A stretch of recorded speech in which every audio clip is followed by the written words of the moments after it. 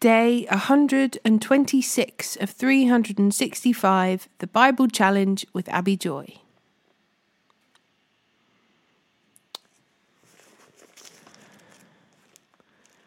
Proverbs chapter 19, verse 3 to 12.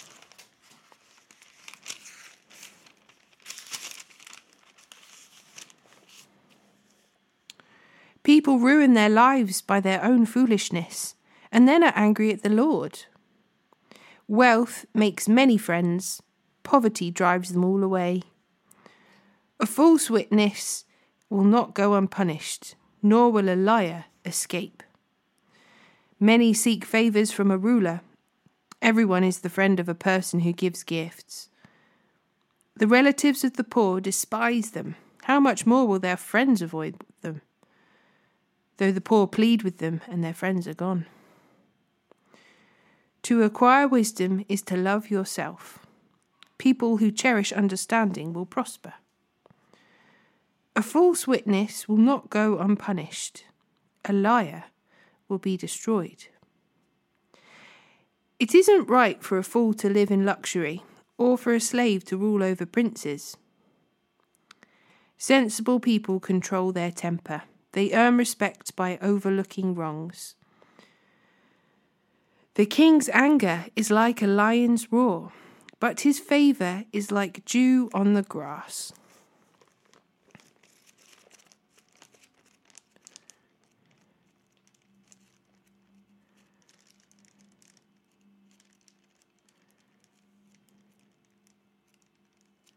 Corinthians, 1 Corinthians chapter 1, verse 1 to 17. This is from Paul, chosen by the will of God to be an apostle of Christ Jesus, and from our brother Sosthenes. I'm writing to God's church in Corinth, to you who have been called by God to be his own holy people. He made you holy by means of Christ Jesus, just as he did for all people everywhere who call on the name of our Lord Jesus Christ, their Lord and ours. May God, our Father, and the Lord Jesus Christ give you grace and peace.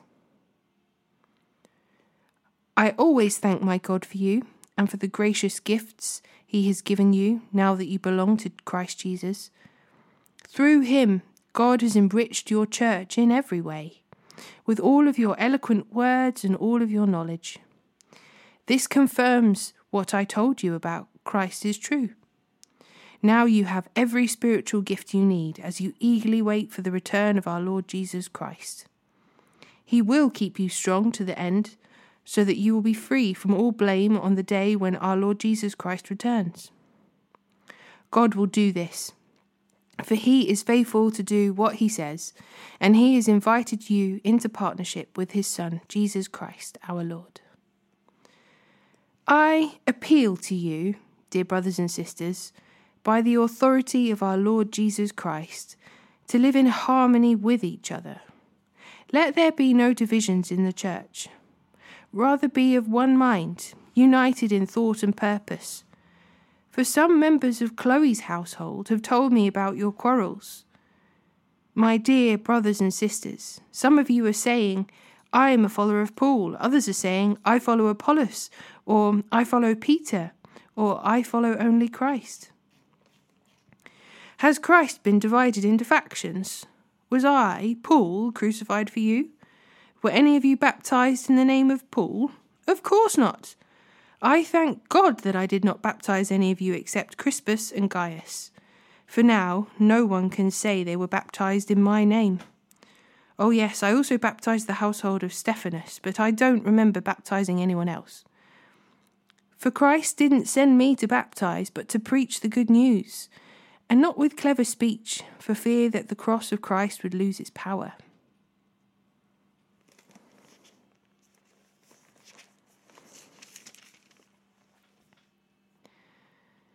Chronicles chapter 16 verse 37 to chapter 18 verse 17.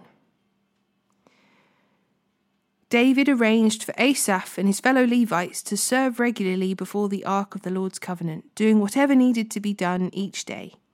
This group included Obed-Edom, son of Jehuthun, Hosha, and 68 other Levites as gatekeepers.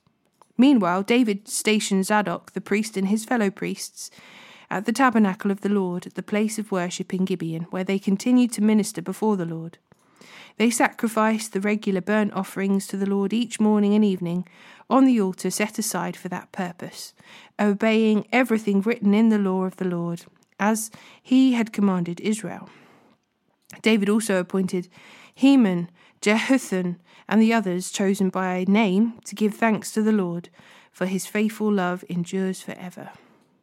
They used their trumpets, cymbals, and other instruments to accompany their songs of praise to God. And the sons of Jeduthun were appointed as gatekeepers. Then all the people returned to their homes, and David turned and went home to bless his own family. When David was settled in his palace, he summoned Nathan the prophet. "Look," David said, "I am living in a beautiful cedar palace, but the ark of the Lord's covenant is out there under a tent." Nathan replied to David, "Do whatever you have in mind, for God is with you." But that same night God said to Nathan, "Go and tell my servant David, this is what the Lord has declared. You are not the one to build a house for me to live in. I have never lived in a house from the day I brought the Israelites out of Egypt until this very day. My home has always been a tent, moving from one place to another in a tabernacle. Yet, no matter where I have gone with the Israelites, I have never once complained to Israel's leaders, the shepherds of my people. I've never asked them, 'Why haven't you built me a beautiful cedar house?' Now go and say to my servant David, this is what the Lord of heaven's armies has declared. I took you from tending sheep in the pasture and selected you to be the leader of my people Israel. I have been with you wherever you have gone, and I have destroyed all your enemies before your eyes. Now I will make your name as famous as anyone who has ever lived on the earth, and I will provide a homeland for my people Israel, planting them in a secure place where they will never be disturbed. Evil nations won't oppress them as they've done in the past, starting from the time I appointed judges to rule my people in Israel, and I will defeat all your enemies. Furthermore, I declare that the Lord will build a house for you, a dynasty of kings.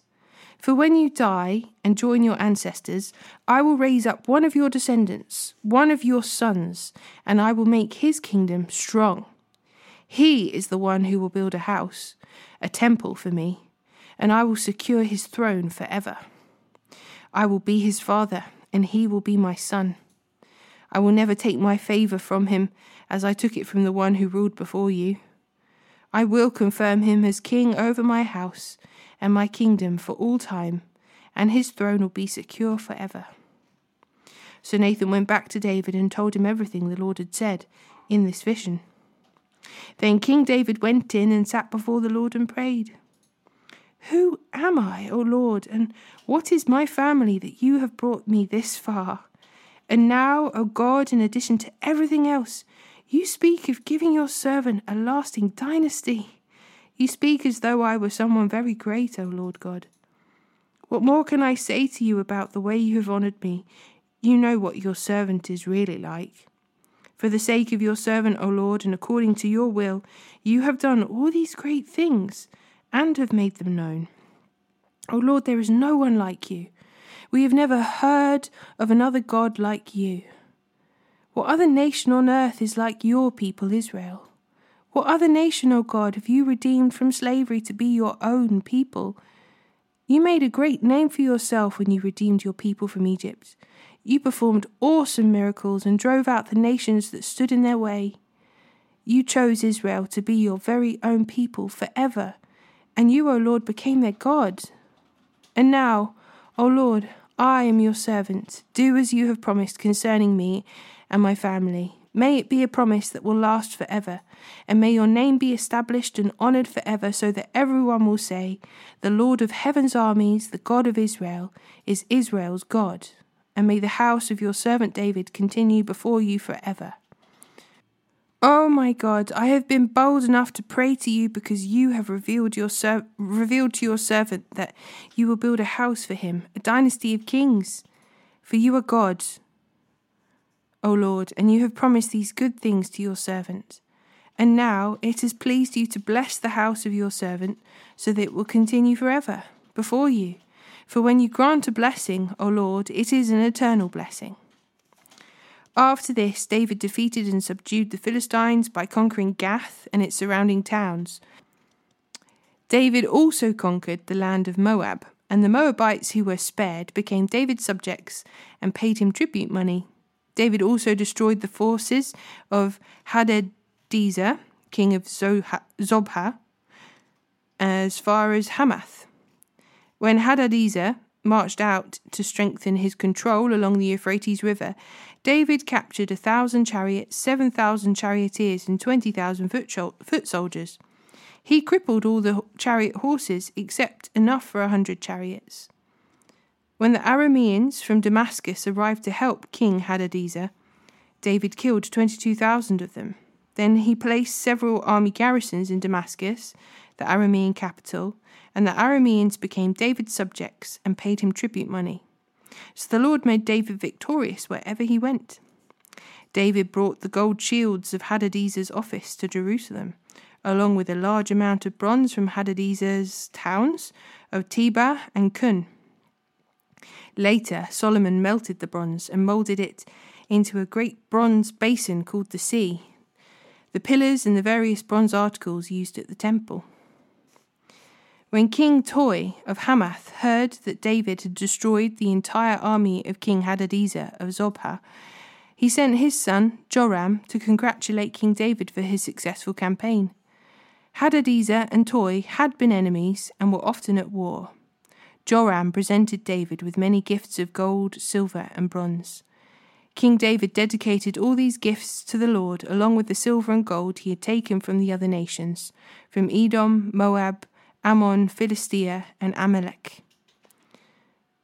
Abishai, son of Zeruiah, destroyed 18,000 Edomites in the valley of Salt. He placed army garrisons in Edom, and all the Edomites became David's subjects. In fact, the Lord made David victorious wherever he went. So David reigned over all Israel and did what was just and right for all his people. Joab, son of Zeruiah, was commander of the army. Jehoshaphat, son of Ahilud, was the royal historian.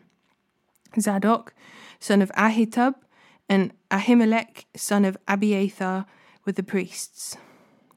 Sariah was the court secretary. Benaiah, son of Jehoiada, was captain of the king's bodyguard, and David's sons served as the king's chief assistants.